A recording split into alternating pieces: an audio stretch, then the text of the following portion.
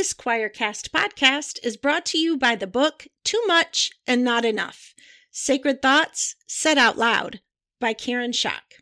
This book is for anyone who has big questions about God and is feeling like a misfit among the people who seem to have it all figured out. Journey with me as we dive into the hard stuff and ask the questions no one else seems to want to ask. We will laugh and cry together. You will shake your head along with me as you read the real stories of anxiety and depression, parenting and marriage, and just plain living this life in the messy middle. I don't have all the answers, but my hope in writing this book is that you, the reader, will feel seen. There is a God who is big enough to handle all of our questions and more loving than we can ever imagine. Let's lean into this life together as we learn how to love and be loved in Too Much and Not Enough. Available now on Amazon. If the Bible's got you tied in knots, if you're burdened with religious thoughts, come grab a drink and join the choir. It's Heretic Happy Hour. Hello, everyone, and welcome back to the Heretic Happy Hour podcast. Oh my goodness, you are not ready. This is going to be so great. We are continuing our series on the censored text gospels, whatever you want to call them. And we have a great one for you this time too. Before we jump into that, can't wait. But before we do, we got to do some introductions. My name is Keith Giles. I am the author of the 7-part Jesus series about deconstruction and reconstruction. Oh my God, who the hell cares? Well, I do. So just in case someone does, I also am the author of the most recently released Sola Deus, What If God Is All of Us? And I am joined by my amazing co-host, Katie, Shonda, and sometimes Matt. Say hi. Hey everyone, this is Katie Valentine. I'm the founder of the Metaphysical Christian Facebook group. And again, I just love talking about, I love censoring.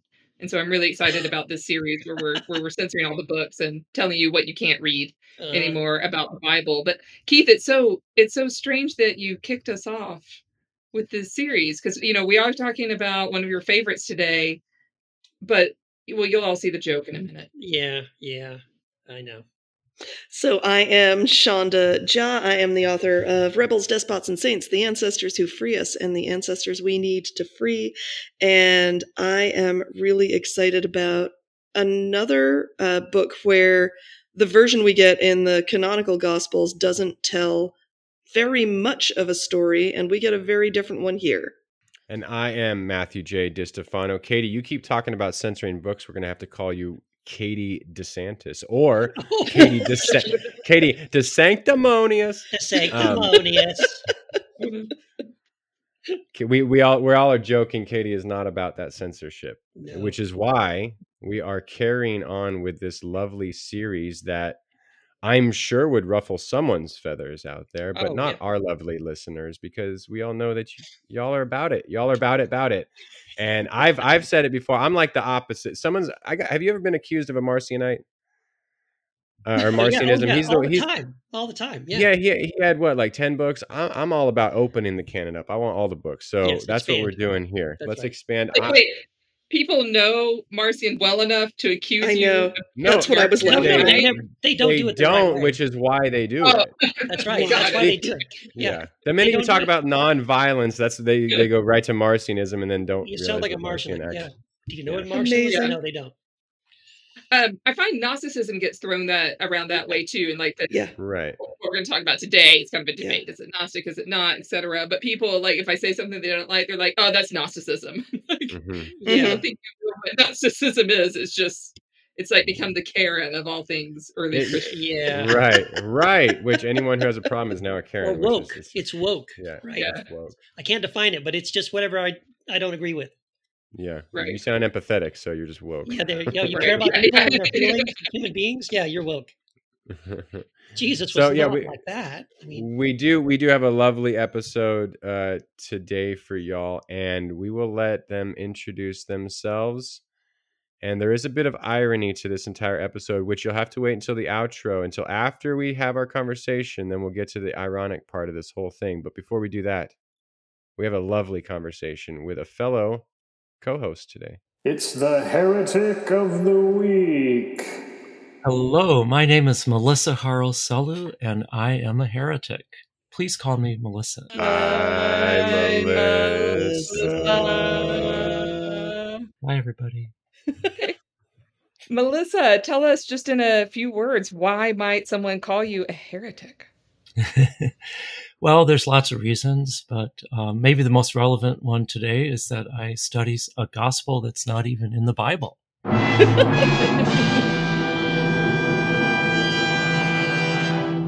Pretty damning, huh?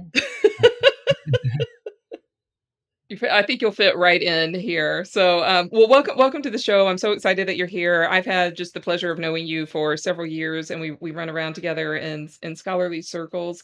So we are definitely going to talk about the Gospel of Thomas later on. So everyone stick around. But first, we just want to get to know Melissa a little bit and hear a little bit about your journey. So, just maybe fill us in a little bit. How did you get?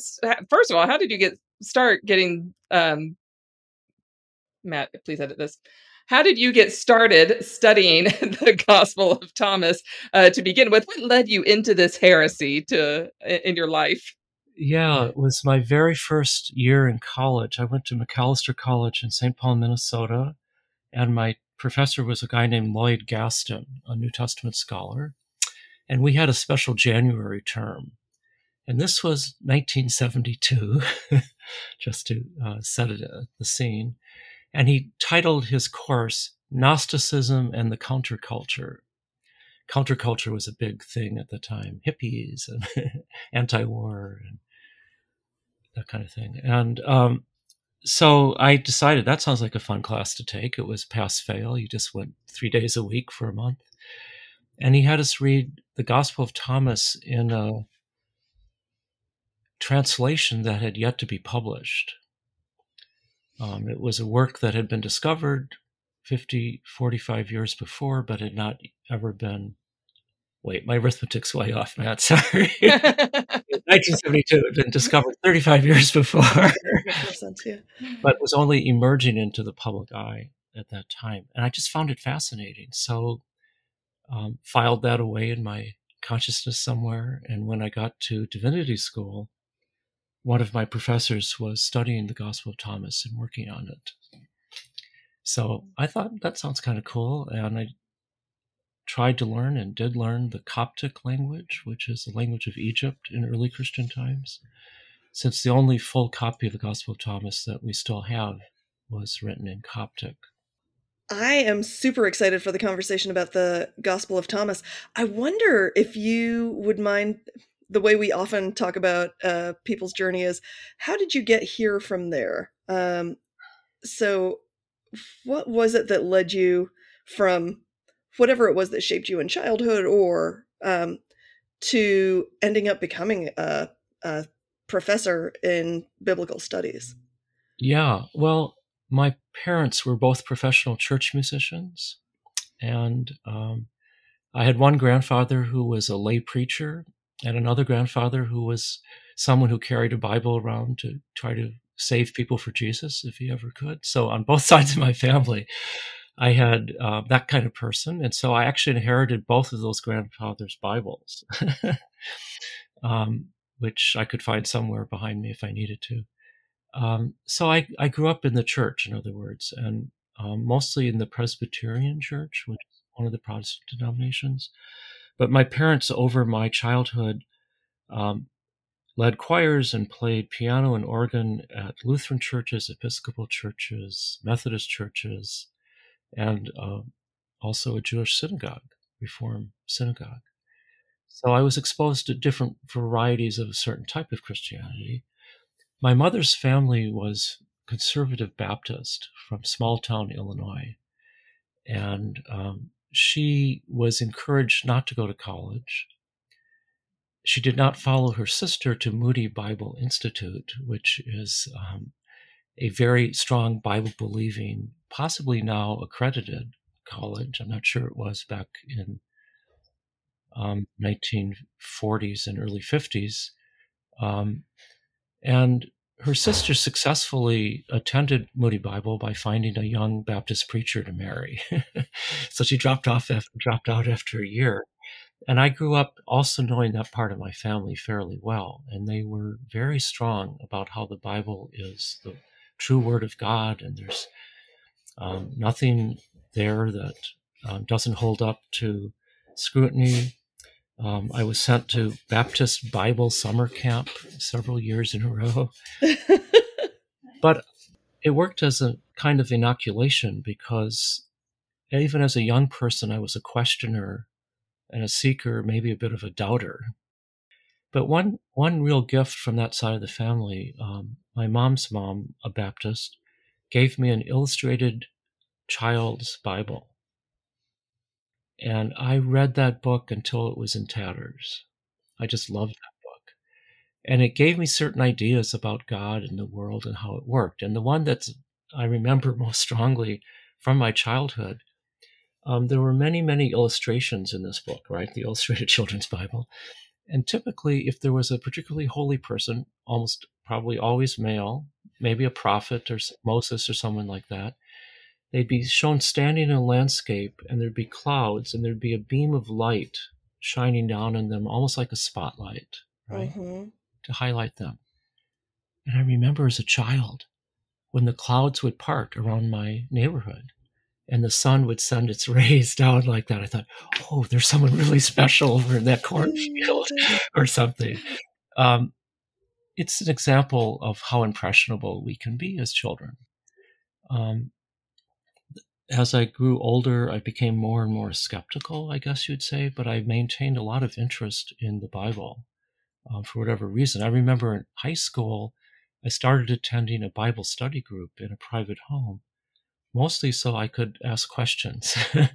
I also liked the other girls there, to be honest. And so it was a fun group socially, and also just in terms of exploring what the Bible might mean. And this got known in my high school that I was part of that group. And I remember a friend of mine in math class turning around one day and saying, "Do you really believe that Lot's wife was turned into a pillar of salt?" And I was flummoxed by the question, because no, I didn't believe that, but I didn't see why it mattered, And that just showed me the stakes that were at play in certain conventional Christian notions about Scripture. It's all true in a particular way, or maybe none of it is true, that anxiety. And I found that anxiety very interesting. When I went to college, I'd intended to be a professor of medieval history. And I got more and more interested in church history. I studied Greek and Latin on the side. I was also a classics major in addition to a history major. Latin because I had to keep it up if I was going to study the Middle Ages in Europe. And Greek because I thought, well, when else am I ever going to learn that language? It sounds like fun. Read Homer, read the New Testament in Greek. And it turned out that I loved the language, and it was really nice for me. So I went to divinity school to do a master's in religious studies, Harvard Divinity School, thinking I needed to know more about theology and religion if I was going to focus on church history in the Middle Ages. And I got moved earlier and earlier and earlier in church history, and I finally started getting interested in the 2nd and 3rd century, in part because there were all these controversies over which texts could be read and whether women should be allowed to be leaders in the church and many other issues. And I'm slow to realize things, I guess. A light bulb went off in my head, and I realized, wait, if I stay a historian of the late Middle Ages, I'm going to have to use my Latin all the time, and I don't like Latin nearly as much as Greek. But if I study the early church, Greek is essential. So actually, my study of early Christianity, including the Bible, is a direct result of the fact that I loved reading Greek in college, even though it wasn't New Testament Greek. So it's kind of a circuitous path. I love that. I love that. In divinity school, I was doing a Master of Divinity, so I became a student minister part-time for 2 years. It was part of the requirements of the degree. And I found that I wasn't suited for the pastoral ministry by doing that. I had a hard time visiting the families of people who were ill and whose family members were on death's door and offering the kind of comfort they wanted, which was, oh yes, you'll see Uncle Bill in heaven real soon. And I don't deny that possibility. I just have a hard time being persuasive about it, and I figured that a minister should try at least to be comforting there. That's just one example. But I'm still very interested in the mysteries of life and what might happen afterwards. It's just that I'm more of a questioner than someone who thinks she has the answers to so many of those questions. So I actually left the church in the early 1980s. I realized I wasn't much of a believer. I couldn't, with much integrity, pretend I was. And for 30 years, I stayed away, except when taking my mother to church every so often. And then starting about 10 years ago, it actually started sooner, but about 10 years ago, I began a process of coming out in public as a transgender woman. And that whole complicated journey, that turmoil, that questioning, that self-scrutiny led me to have this very strange to me, but very strong yearning to find a congregation to join. And it didn't really fit for me. It didn't fit the narrative that I knew in my culture. Sure. That transgender people aren't welcome in church necessarily, or that we are rebels against God's will for us or something like that, kind of things one might hear. But nonetheless, it was very strong. And I asked around a little bit with friends who did go to church, and I got a recommendation for a particular congregation in the United Church of Christ, which is a somewhat progressive, in our case, quite progressive Protestant Christian group. And I walked in the door, and I've never walked in any other church door for purposes of worship. I was just felt at home right away. There were no other trans people there. But somebody stood up and said, hey, this Episcopal church in a nearby town is going to be doing a training in a couple months for how we should treat transgender people who come to church. Would anyone like to go with me? And I thought, what? And so on. And it was a very lovely experience. And I've been there now for 8 years. I'm now moderator of the congregation. Bless you. Bless you. Yeah. And that in different Christian organizations. So anyway, I'm now a professed Christian. I publicly pronounce that I'm a Christian and a heretic. But what I mean by that in part is to try to stand up for a style of Christianity that is welcoming, inclusive, attempts to be loving, and not a group of people that judges others even while it pretends it doesn't. And Christianity has taken on such an evil name in many of my circles. When I simultaneously came out as transgender to my profession, I'd been out to family and friends sooner, and also joined a church, I found it much easier to come out as a transgender person to my friends than that I was going to church. Yeah. Going to church was much more shocking to them. Transgender made me cooler than I'd ever been before to some people. Going to church had the opposite effect, so kind of a leveling experience. And anyway, one last thing here about this journey. I'd been working on the Gospel of Thomas off and on since my student days a little bit, but in print from the mid-1990s, published, I think, 12 or 13 articles so far on Thomas.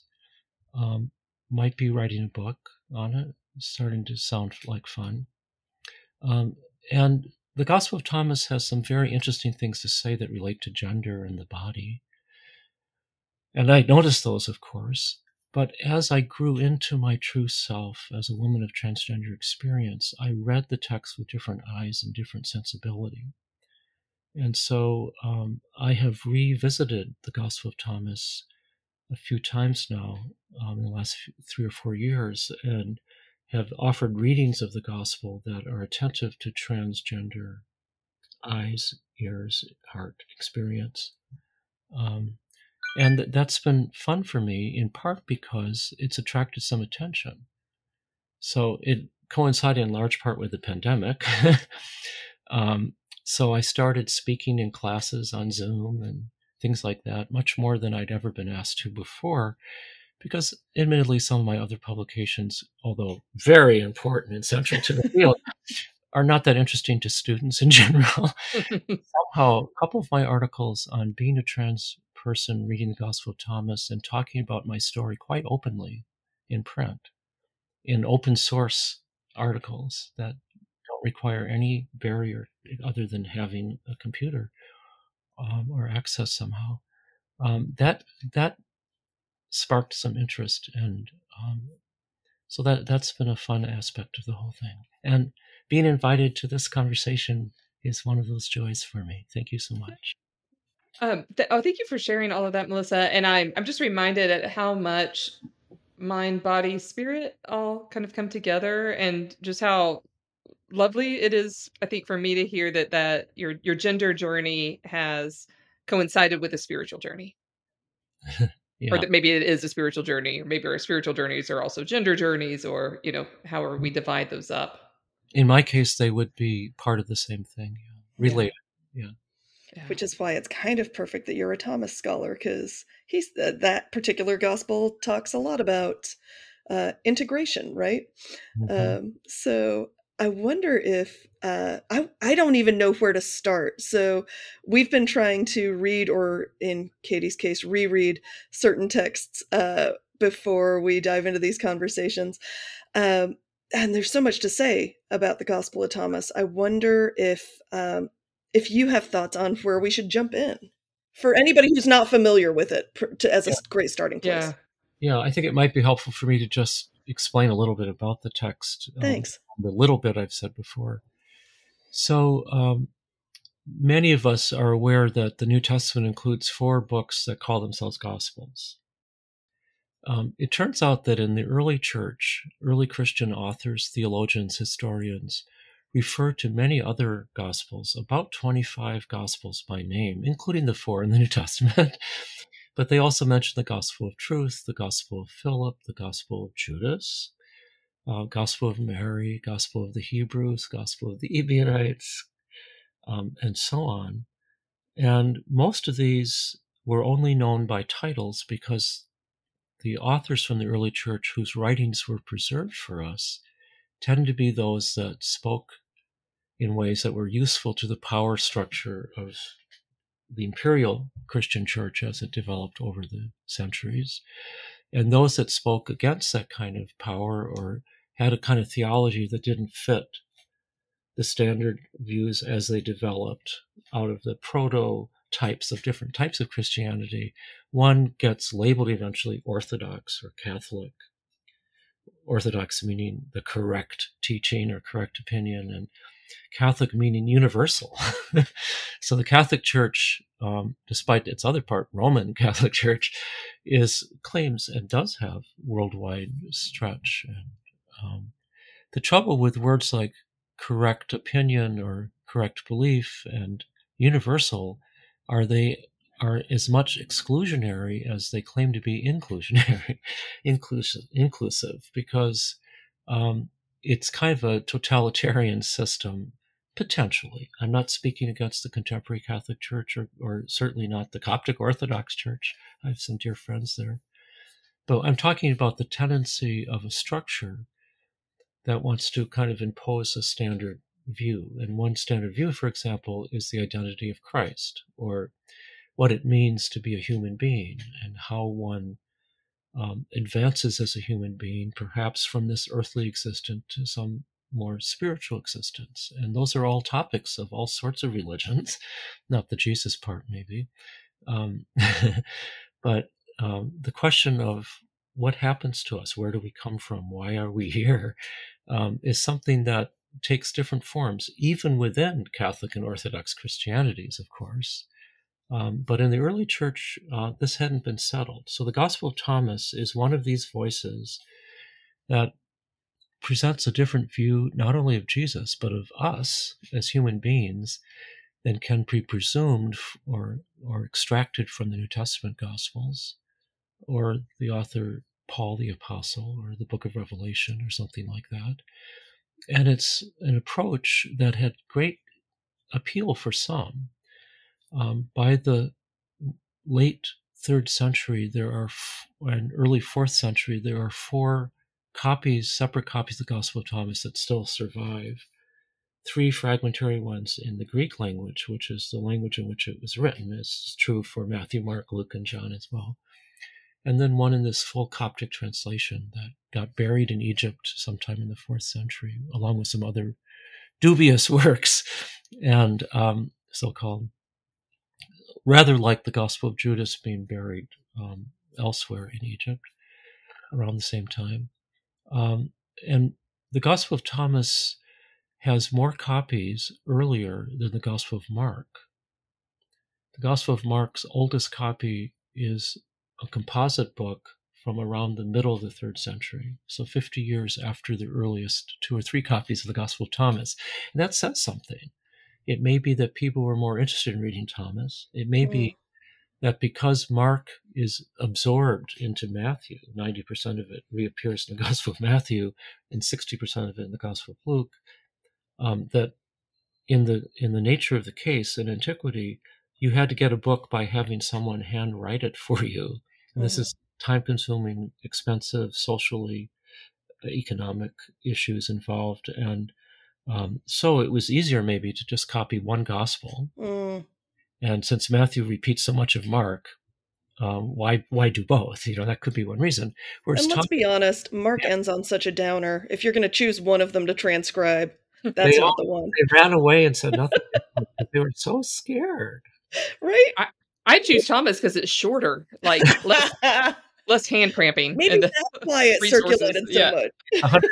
114 verses, so to speak. That would be a useful thing to say. Yeah. So what is Thomas, and why is it different from the others? Well, there's some major things other than the fact that it's not in the New Testament.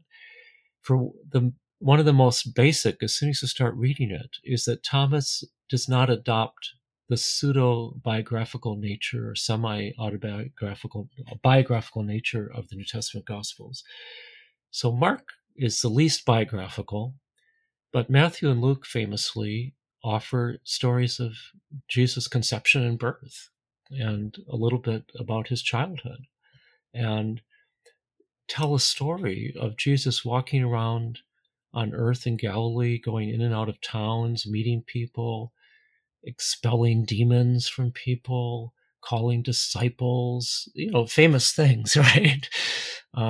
Going up on mountains and giving sermons or whatever, and then heading towards Jerusalem, where he gets into trouble deliberately, apparently, gets arrested, put on trial, executed, buried, and reports of the risen Christ start to pop up here and there. Those are the Gospels of the New Testament, and they share all that, however different they might seem to some of us. And their similarities are much more striking when you look at the Gospel of Thomas, because it has none of that. We don't know where Jesus is in the story. He just starts talking. Mm-hmm. We don't even know who he's talking to for about a page, so to speak. The 6th little paragraph has his disciples asking him a question. Who? They just appear.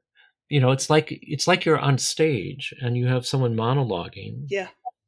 And then people wander on or they raise questions. And like possibly a Socratic teacher, maybe not, Jesus kind of fends off the questions at times. And will answer it through ambiguous statements or enigmas. And again, this is shared somewhat with the New Testament Gospels, where Jesus speaks mysteriously at times, and Gospel of John in particular. Mm-hmm. Jesus is tricky. He uses a lot of puns. Oh, you have to be born anothen. to see the kingdom. Well, what does that mean? Well, in Greek, it can mean either from above, which is what Jesus means. You have to be born from heaven. You have to be born in a spiritual way. This is John chapter 3, in case you don't know. But Nicodemus, his conversation partner, mistakes it in the way that our modern Baptist friends do, as meaning being born all over again. Because anothen could either mean from above or again, over again. And it kind of means both in John, to be fair. But Nicodemus thinks it means a physical birth. What? I'm supposed to crawl up inside my mother's womb and get born again? And Jesus says, oh, no. You have to be born in spirit and truth. So there's part of that in any of the Gospels. But Thomas, without having any narrative structure that's easy to discern, begins with a very striking claim. It says, these are the mysterious or secret statements of the living Jesus, the Jesus who lives, that Jesus spoke, and which Didymus, Judas, Thomas wrote down.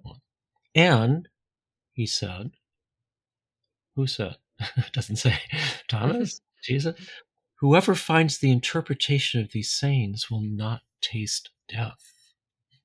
Now, that's a good blurb to have on the back of your book. You're there at the airport, you're looking for something to read on that long flight. And if you read this one and figure out what this guy's trying to say, woohoo, you're not going to die. I mean, in some sense, at least. And I think it's a great opening. You know, it's a lot better than Matthew saying, this is the book of the genealogy. Yeah, right. Messiah, Abraham did beget, so-and-so and so-and-so. Right. Yeah, it is a much better opener. You're totally right. God is really good. I mean, in the beginning was the Word, and the Word was with God. In fact, the Word was God. You know, that's kind of cool too. But anyway, the stakes are set right away with this gospel, that Jesus is going to speak in ways that are mysterious. And if you care to go on a little journey here, a journey of discovery, I call it of self-scrutiny in part. The theologians call this hermeneutical, meaning a style of interpretation, then you're going to, in effect, be saved, right? That's what it means not to experience death. In the Gospel of Thomas, salvation means escaping the limits, pains, struggles, terrors of our physical existence on the earth to a spiritual home of light and truth with God, right? So it's a version of leaving our physical existence for heaven. But the mechanism is quite different from what you read in the scriptures of the New Testament. So just to review, Paul and the Gospels claim that the way to break through when the limitations of physical existence and be raised up to the kingdom of heaven, or enter the kingdom, or go to heaven, or go to God's presence in the sky, whatever it is due to the sacrificial death of Jesus. That his death on the cross is somehow an atonement for something. It takes centuries for Christian theology to figure that out, exactly what that means. What did we do wrong, you know? But anyway, that the death of Jesus and the resurrection of Jesus are fundamental to human salvation. Secondly, reenactment of his life and death, especially the circumstances of the death, is crucial to be saved. So we have the Eucharist or Lord's Supper, which is a reenactment of the final meal that Jesus has with his disciples, and the reenactment that in baptism, just in case you baptism and the Lord's Supper. Baptism, which is interpreted by Paul as a dying with Christ when you are immersed, and a rising back up to life with Christ when you come out of the baptismal pool. So that is a fundamental Orthodox, Catholic, Protestant, Christian view, right? That salvation comes through Jesus because of the death of Jesus that God offers to save us from ourselves or something, from our sinful nature. Thomas doesn't mention baptism. Thomas doesn't refer to the crucifixion of Jesus. Thomas probably knows that Jesus was executed, has no interest in that story for whatever reason. Possibly it's because we know that you already heard that story elsewhere, and that's not what we're doing. But possibly, and Thomas has a different model for how to escape this world. And that's the word I'm using because unlike more mainstream scriptural notions of creation, Thomas shares a more nuanced view of the created world, even a negative view. Thomas is someone who looks out on the world and sees injustice and suffering and pain and limitations, and doesn't embrace them as what we deserve as humans whose ancestor ate the apple or whatever. Instead, says, wait, this is not our real home. We are trapped here. And this is where the word Gnostic, Gnostic, sometimes connects with Thomas, although it's not a very complete connection because Thomas doesn't have all the Gnostic panoply of mythology and so on that other Gospels might. But Thomas says the way out is to recognize the divine element within us and look at that and learn from that and scrutinize yourself and recognize that you are part of the divine being. And the way to get back is to shed this earthly prison we have called the body, the physical body. So the very first statement of Jesus in the Gospel of Thomas, beyond the, hey, figure out what this means, you'll never die. Jesus said, let the one who seeks continue seeking until they find. When they find, they will become troubled. When they become troubled, they will be astonished. And in the Greek, they will attain rest. This is a script for my journey as a transgender Christian. I mean, I have goosebumps right now. It's been a while. They still come to me as I read this. Let the person who is seeking, right, who's trying to figure stuff out, continue until they find. And when they find, it's going to be a problem. You're going to be troubled because very few gay, non-binary, transgender, other identities that are not socially acceptable in conventional circles, when they discover things about themselves, they'd rather they hadn't, right? I want to be normal, quote unquote.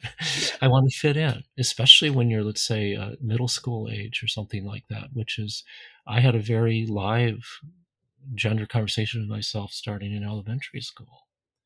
I tried to hide for many years. I successfully hid for many years in the camouflage of a male body, a male persona, a male name, a male voice, as many of you may be hearing.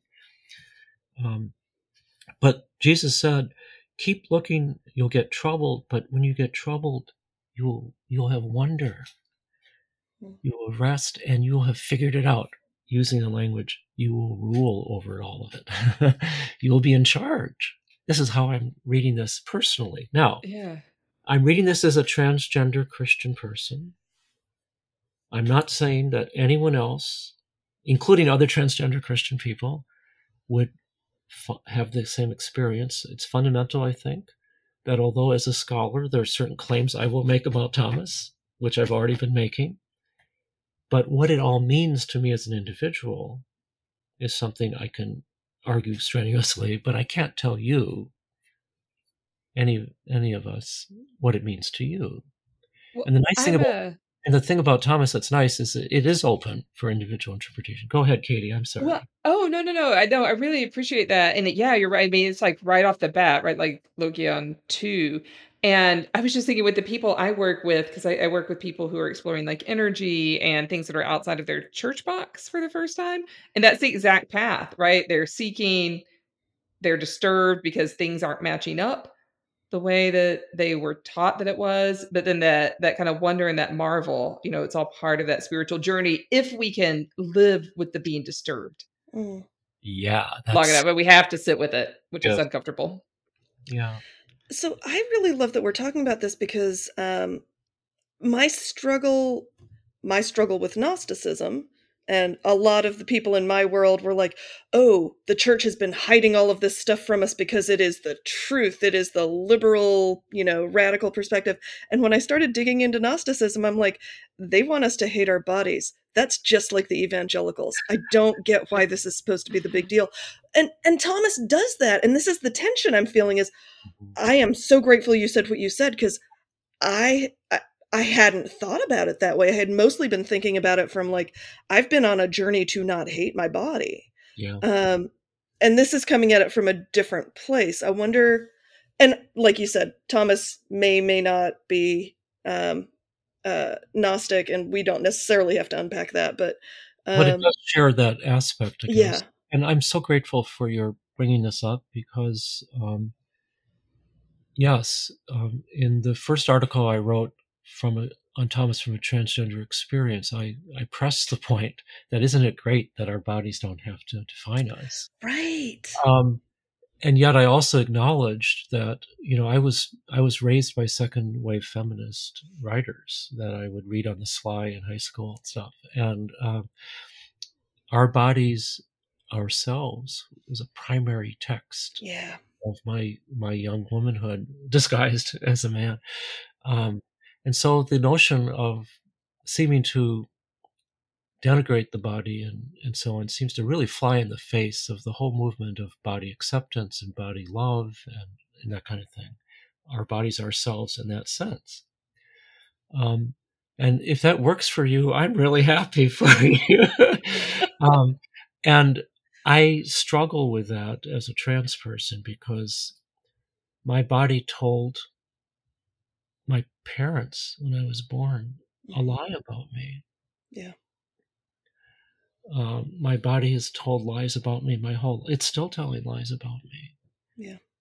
Despite certain medical interventions and so on. And so again, as a transgender reader, I pick up on that at a different kind of energy level, maybe than someone else might, Yeah. But there's talk of transformation. May I just look at one statement from Thomas on this? Please. Yeah. Let's read them. And for those who've never read Thomas, we'll provide a link. But I know when I was rereading it today, it's like you're reading a whacked out version of the New Testament. If the New Testament is what you're familiar with, it's like kind of familiar, but then different. And so y'all are gonna have fun with that if you've never read it. If you've never read it, it'll take you 15 minutes to go read it. And it's also kind of got Proverbs vibes in that it's just a bunch of sayings strung together. Yeah. You guys are doing such a better job of describing the text. That's not true at all. No, it's true. Thank you so much. So, Thomas 21 had a thing where Mary, unstated which Mary, there are two or three in the New Testament. What are your disciples like? To whom are they like? To what are they like? Now, this could imply that she's not one of his disciples, so maybe this isn't Mary of Magdala, maybe this is his mom, although that's dubious because he speaks poorly of the woman who gave him birth later, like someone shouts out from the crowd, as she does in Luke, "Blessed is the womb that bore you and the breast that gave you suck." And he said, instead, he says, think about something else. But he's not really being a mom basher. He's saying it wasn't our emergence into the world in this form that really counted.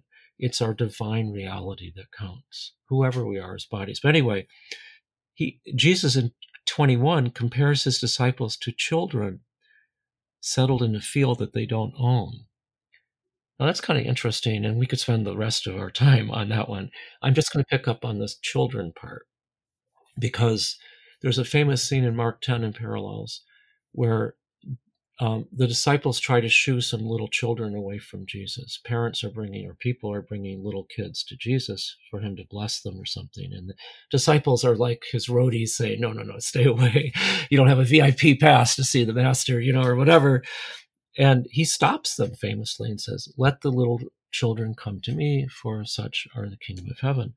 And so it's in that kind of context, sort of, this image of entering the kingdom as a child, or how children are prototypical of a disciple. That was 21. Very next statement, Thomas 22. Jesus, one of the rare ones that starts with a little anecdote, very short. Because in the New Testament Gospels, you get a whole scene. He's walking along the Sea of Galilee. He calls some fishermen, and he says something to them. Jesus saw some infants at the breast, infants being suckled. And he said to his disciples, these infants being suckled are like those who enter the kingdom. And they said to him, and you can hear kind of some derision or sarcasm, I think, in their question. And this is one thing that I'm a little unusual in Thomas scholarship. I see the author or the narrator or whoever is capable of using irony and sarcasm. Mm-hmm.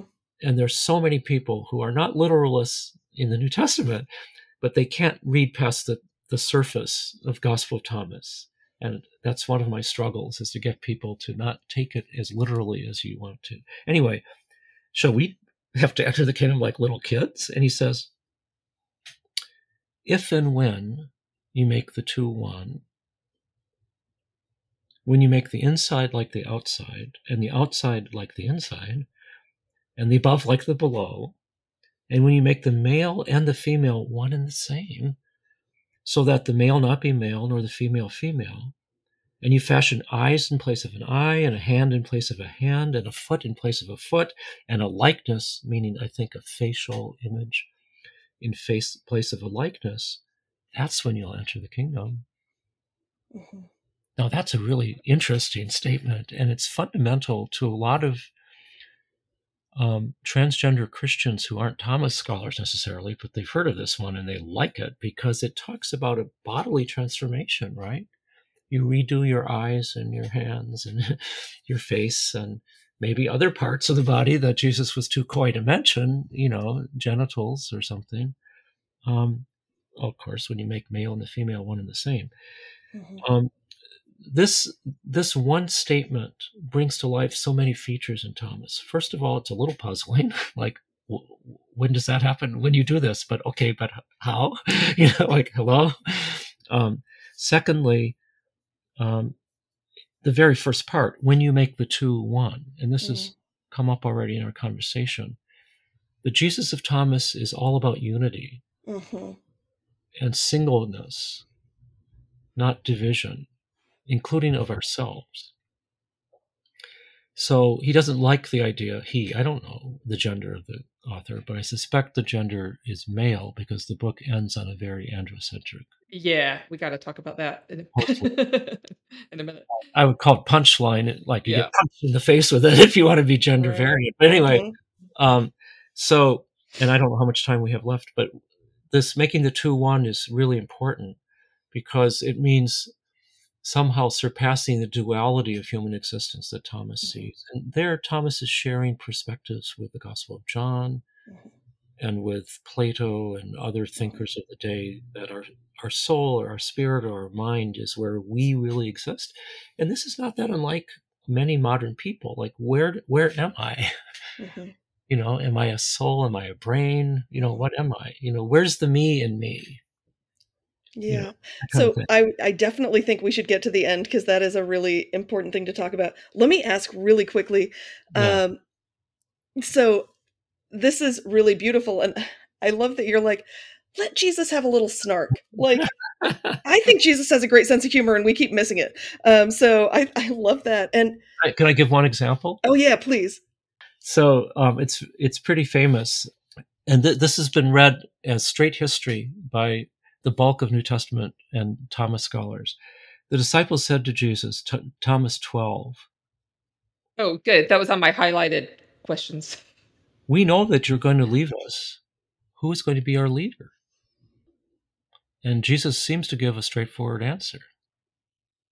Wherever you are to go to my little bro, Jimmy, known in the text as James the Righteous, for whose sake heaven and earth came into being. Now, this apparent praise of half-brother, real brother, stepbrother, Jacob,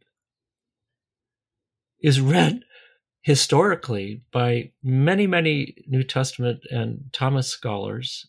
Some of them are paying attention to an article I published a few years ago saying, bullshit. First of all, who is to be our leader? Asked the disciples. Already twice in this gospel, starting in Thomas 3, Jesus has poo-pooed leaders. Don't follow leaders. They don't know anything. Look for yourself. So when the disciples say, oh, Jesus, we know you're leaving. Who's going to be in charge? And he says, well, if that's who you are, if you need a lot of help, if you need some instruction, Jimmy's got a whole school running down there in Jerusalem. Go down to him. He'll tell you what to do. Don't worry. So that's one way of reading it. Another way to read it, though, is this last statement, which reeks of sibling sarcasm to me. Or if you don't want to historicize it and think about a real Jesus and a real James, you could just talk about how different groups would diss each other, right? Throw some shade on them, You know why heaven and earth exist at all, he says? It's because of James. If it weren't for James, none of us would be here. I wouldn't be here. It's for sake of James that heaven and earth came into being. He was always Dad's favorite. I'm now substituting mine and my sister's names in this, and just like kind of imagining it. And just for listeners, there who maybe kind of aware of like the conflicts in the first generation of the early church, but it seems like Christians were split between those who were following James, those who were following Peter, those who were following Paul, and I think probably all of these other groups who weren't following any of those, who were Thomasites or whatever were people who were writing and reading things like this. So that would be an example of the kind word to be irony. Nonetheless, there's a very famous Gospel of Thomas scholar who's built her career largely on building up a historical sequence of how the Gospel of Thomas was collected and put together, using this as a signpost that the community started very early in Jerusalem under the authority of James, because here Jesus says that's where you go. I would name her if you want me to, but since I said some things that are discouraging, maybe I don't need to. But we were talking about Oh, sorry. No, this is helpful because when I was rereading it, I just didn't remember this verse. I was like, what the hell is James doing in here? Because the tone of gospel seems very antithetical to anything that James was doing, right? So we'll read commentaries on the Epistle of James in the New Testament. There's 2 biographies of James out there still in print. All of these books, the ones that are not written by Thomas people especially, quote Thomas 12. They don't care about Thomas generally, but they say, see, James is a really important guy, because even the heretical Gospel Thomas acknowledges his importance, blah, blah, blah. I wanted to get to the end of the text. Is that okay? Yeah, let's talk about the one quick thing I want to ask is, before we get there, is, do you think, so if we have snarky Jesus and Thomas, when the disciples are like, those girls can't be disciples, they're girls, and Jesus is like, don't worry, they'll be dudes eventually because they are disciples, is he being snarky there, or does it fit into the... In part, I think in part. So so as I mentioned before, the teaching of Jesus as presented by Thomas is that we need to seek unity and singleness.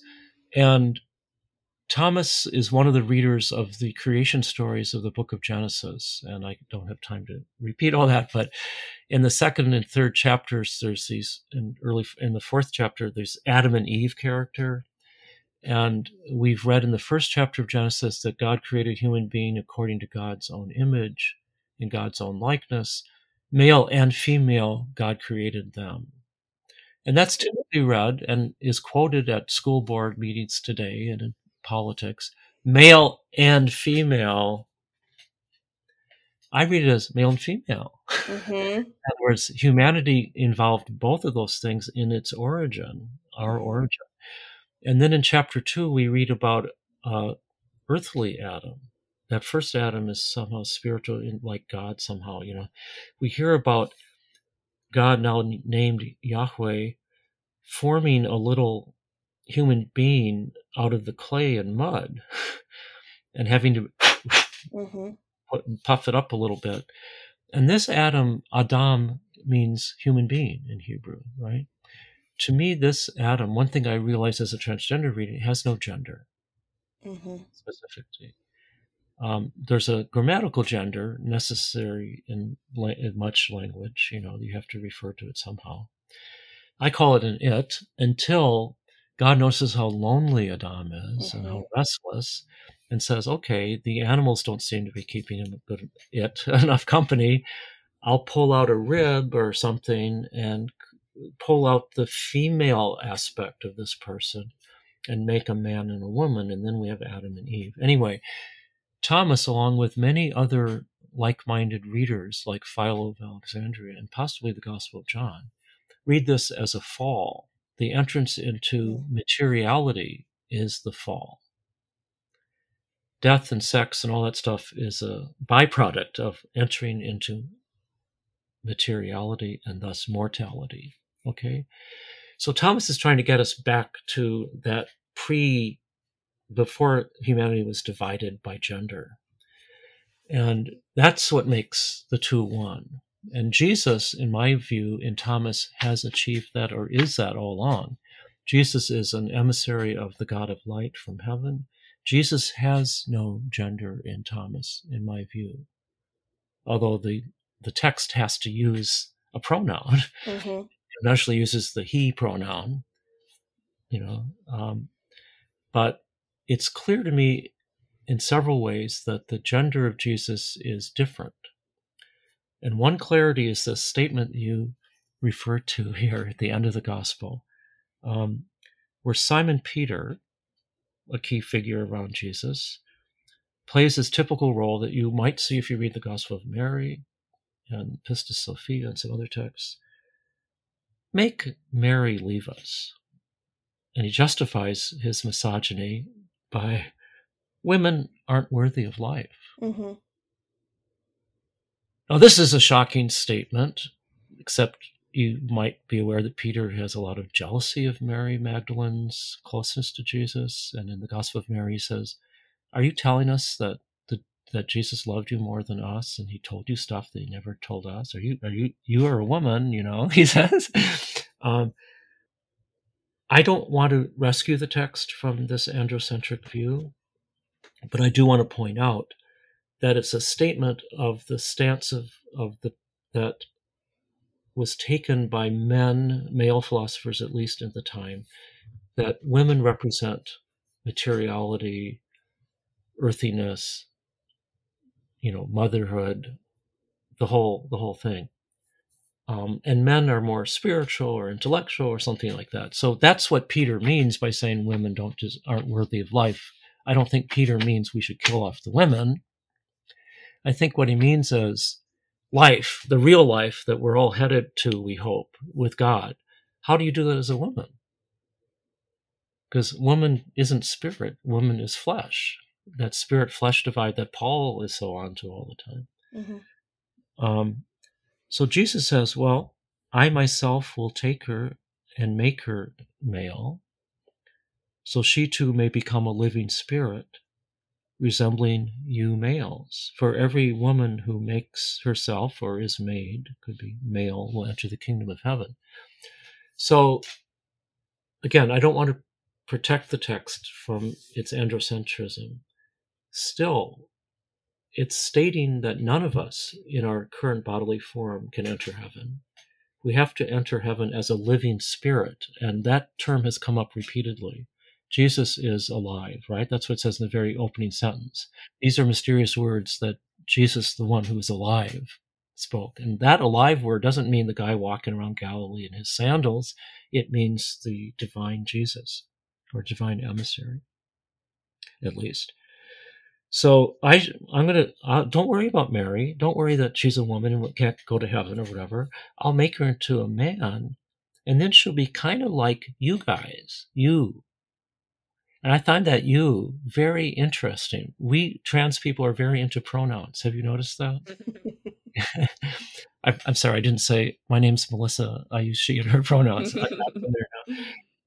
Jesus doesn't say, as he might have thought to be, I'll make her just like us guys.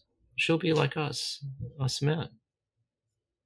He doesn't even say she'll be like a man. She'll be a man. She says, well, I'll make her into living spirit like you men. That's exactly what it says, like resembling you males. Mhm. Because you have to, in their theory of the hierarchy of being, you only can exist in heaven, let alone get to heaven, as a spirit, as a light-filled spirit or spirit-filled light, whatever you want. I think it's really an interesting idea. And you have to leave the body behind. And in their deeply androcentric perspective, men are closer to that than women. But women can get there through a harder process. It's always have to work a little harder, right? Sorry, guys. But anyway, I found this to be true in my feminine persona. So anyway, the text is anti-flesh, anti-material. I don't deny it. But I like to think of it in the positive way, that it's affirming of our inner spiritual truths. Mm-hmm. That's where we need to concentrate, according to this text. Thanks for listening. Mm-hmm. Thank you. No, that was super helpful. And one question about that final saying. My little English translation online note says that this one may be added at a later date. Is that true, or is that in the Coptic that it could be added later? The only full copy we have is this Coptic translation. So it's not. It's like a book of Proverbs, as was pointed out, in the sense that you can easily add and take things out. Right. It's not impossible, but I see that as a way of trying to rescue it. Okay. We want to think of Thomas and Thomas 21. Let us think that, that it's kind of hey, we don't have to be men or women. We can kind of be both or neither or whatever. And yet here Jesus says, well, actually, women have to kind of take on them. But if you take those as not literal terms, but symbolic terms, those who are stuck in the flesh, right, who are mired in their fleshly material existence, will need to go through an intellectual spiritual process to get lighter, become a person of light, and rise to heaven and live eternally with God in divine realm. And any of us can be stuck in our material world, right? We call them women because we're men, and we like to prefer superior. I'm talking about the authors of these kinds of things. But to me, we should read past the surface level there. Well, thank you. I feel very complete and integrated and inner and outer here. After this discussion. Katie's now a Gnostic. Good job. Yes. No, I can't. I don't think I ever would be. Show me your new hands and your new eyes. Yes, right. I want to know how to replace my icon with an icon of my face, but maybe more makeup, more and better makeup. Could do that. The carnival, you wear a mask. Yes, exactly. My Louisiana nature shall come out. Shonda, any final questions? No, this was perfect. Thank you so much, Melissa. Oh, thank you, Shonda. I really loved your observations. Melissa, where can people find you if they want to know more about your work? Well, I don't know how many people have access to scholarly publications. I don't write for the general public, sadly, or probably just as well. But Katie, you're aware that academia.edu is and I don't know how open that is. Is that we can post that. People could join it for free. Yeah. Yeah. So if you look up Melissa Harl Sellew at academia.edu, all these articles I've mentioned are posted there, and you can download them or read them. I think you may have to join to be able to print them or something, but you can at least see the reference to them. And as some of us know, there's a book collection that we hope will be published in the not too distant future called Transbiblical. Yay! And there are two of us on this call who are on the editorial team. We're And that- blessedly pleased this will be coming out. Yes. Yes. And it includes an article by me called Considering the Body with the Gospel of Thomas. And it might have been more honestly titled Reconsidering the Body, because I try to rethink and not be as body negative as I came across in that earlier article. So that'll be out there and that'll be more available to people. And I'm feeling a tug in my heart or someplace to write a book on the Gospel of Thomas, because I have a lot to say, and a lot of what I have to say isn't like what other people have to say. And that's a harder bar to cross if you're writing about the Gospel of John or the Gospel of Matthew or the Epistle to the Galatians, because so many people have said so many things. So maybe someday there'll be a book on Thomas from me. Awesome. Yeah, we'll post the academia.edu account information. And yes, when Transbiblical comes out, all listeners, you will see the skywriting. And many announcements shall be made. So awesome. Well, thanks so much for being here. Thank you. I'm very grateful for your time letting me delve into this mysterious book.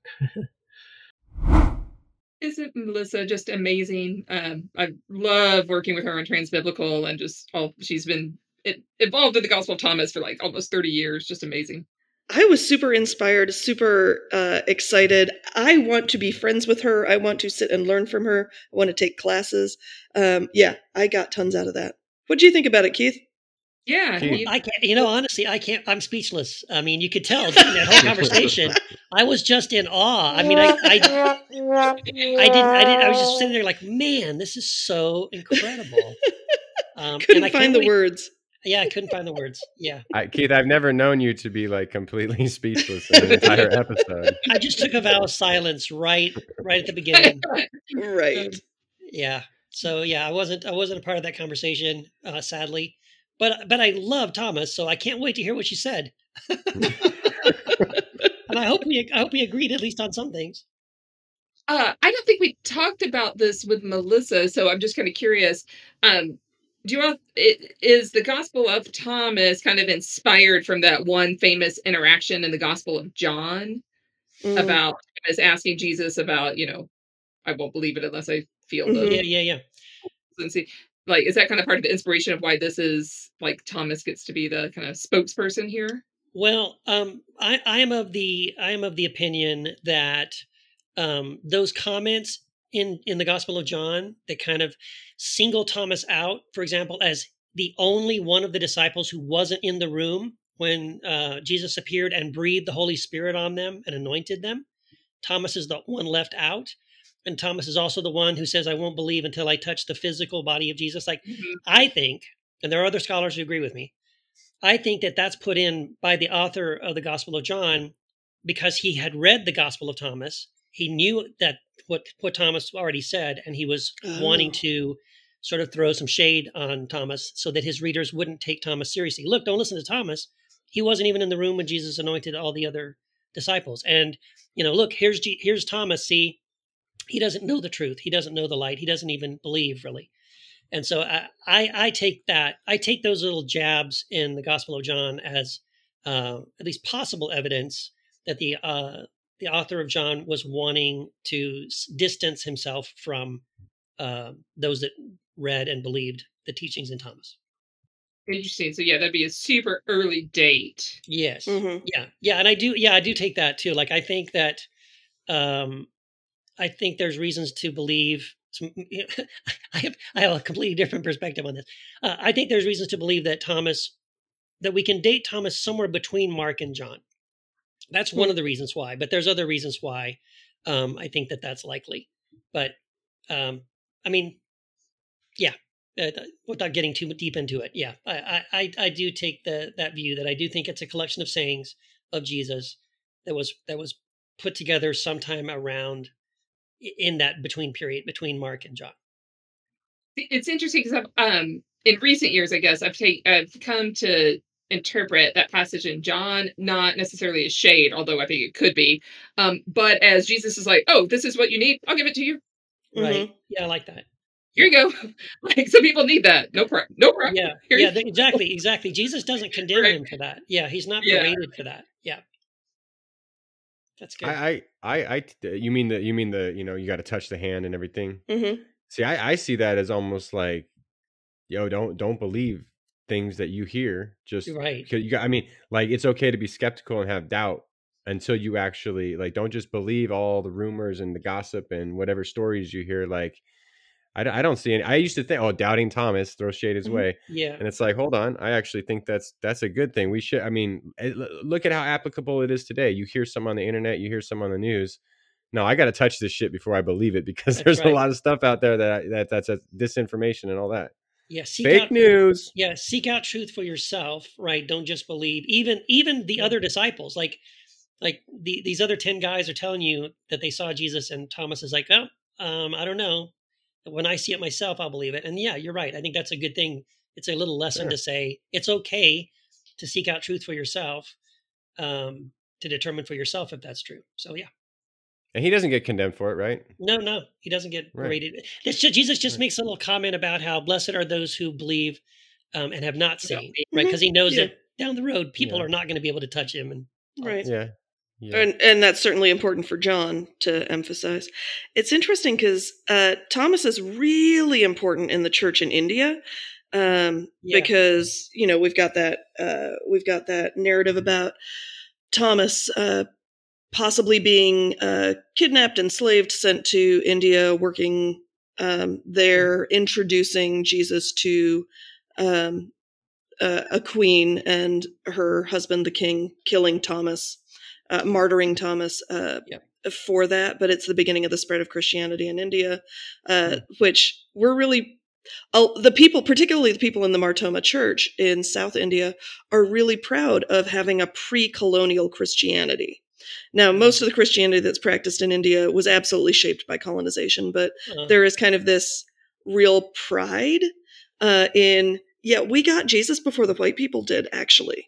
Yes. That I think is kind of cool. So he's really important in the Indian church for that reason. And so I really loved this episode because one of my frustrations with Christianity, Western versions, but also globally, is that disconnection of body from spirit. And I think a lot of body shaming, I think a lot of anti-sex stuff comes from that division of body and spirit. And it was really great to hear Melissa's reflections on, actually, here's how that message can also be liberating. Yeah.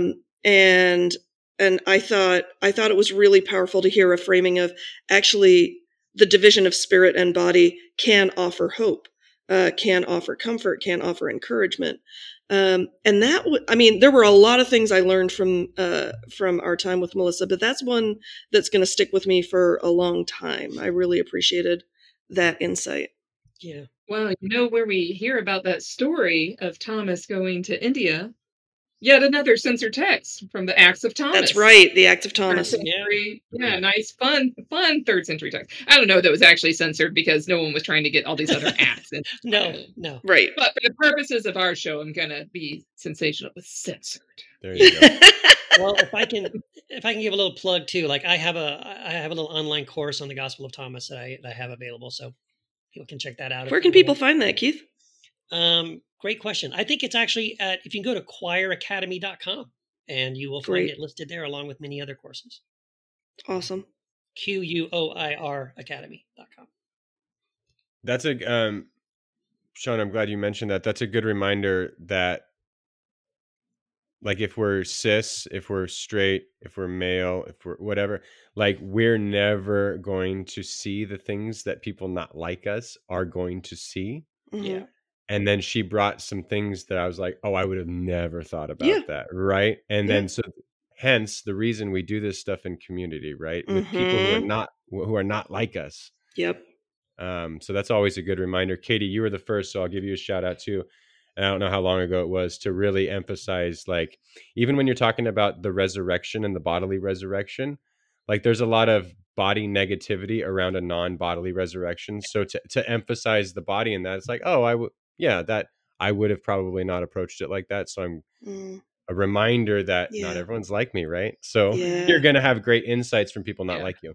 Yeah. Well, yeah. And in my research, on enslavement, and this is a little far afield, but I promise I'll circle back around. My research on enslavement, part of the ancient rhetoric around enslavement was, oh, you're only enslaved in your mind. What happens to your body doesn't matter. Well, that's a shitty thing to say if you're getting the hell beat out of you by right. Well, my body right? hurts. Yeah. Right. Yeah. Like, and that absolutely, and we know now with our brains that absolutely informs the way that we experience, everything too. And it's, same, especially for female bodies that get scrutinized. So saying like the body just doesn't matter. Yeah. When we're talking about the resurrection or Thomas or anyone is short. It's short-sighted might be too strong of a word, but it's not seeing the full picture. Mm-hmm. Yeah. Of those for whom embodiment is an everyday struggle. Yeah. So thank you, Thomas and Melissa, for highlighting the benefits and the curses. And Melissa. Yes. And thank you to all you wonderful listeners who head on over to our antiquated and outdated website, heretichappyhour.com. It's almost as old as the Gospel of Thomas, yeah. And this joke's almost going to be as old as the Heretic Happy Hour hotline that we have. Yeah. For the long-time listeners. On the website? What's that? Is the hotline number still on the website? Probably. I believe so. I think we should just take the website and just make it. We should just have heretichappyhour.com. You go there and it's just a hotline number. That would be the ultimate joke. Is it turned on? Isn't the hotline still working? Yeah, I left Ralph. Longtime listeners, you know that Ralph was our first producer. I left him a message. He doesn't check it, I'm sure. There's got to be a way to access the voicemail, which may be full. Maybe our pal came back and left a bunch of voicemails. God. We don't know. But sometime in the future, I'm going to say it on the air now that maybe we should have we should go see if there's any voicemails. And if there are, maybe we should do an episode on the voicemails. We should respond to great. Questions from 2020, I guess. But yeah, head on over to heretichappyhour.com if you want some swag. Head on over to all your favorite listening platforms if you want actual updated episodes. Yeah. So everyone, if you go onto Heresy After Hours, which is a free Facebook group, you're going to see stuff like this. And I just posted this, and it's a picture of someone who looks like the Jesus that we kind of imagine. And it says, I don't always drink wine, but when I do, I prefer to make my own. So if you'd like to see other funny memes and irreverent jokes like that as part of your deconstruction journey, come to Heresy After Hours, join us, and join in the conversation with thousands of others of heretics like you. Absolutely. And please also take some time to support our podcast. Go to patreon.com/heretichappyhour.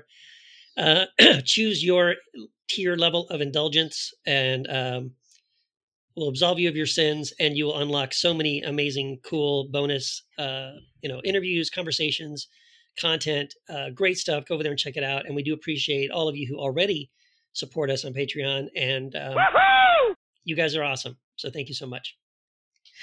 I'm going to make a special plea this episode. I would encourage you to go to the Heretic Happy Hour site, wherever you happen to listen to podcasts, to rate and review us. If you would be willing, put in a note about how great you think December is. She's still on sabbatical. Oh, yeah. We miss her. We love her. And it would be really cool to give her a couple of shout outs in the reviews on Apple, Spotify, wherever you happen to listen to the show. Yeah. Yeah, give us like a 1 star and say I'm not changing this until December comes back. No, don't do that. Don't do that. Not even as a joke. That 1 You can star. say it's a conditional 5-star rating, though. There you go. That's better. Don't listen to me, folks. I just talk my shit. Don't listen to me. Oh yeah. I think we got enough 1-star ratings up there anyway. Yeah, really? Yeah, I kept wondering like what December would have said about some of these episodes. Yeah. We love you, December. Come back soon.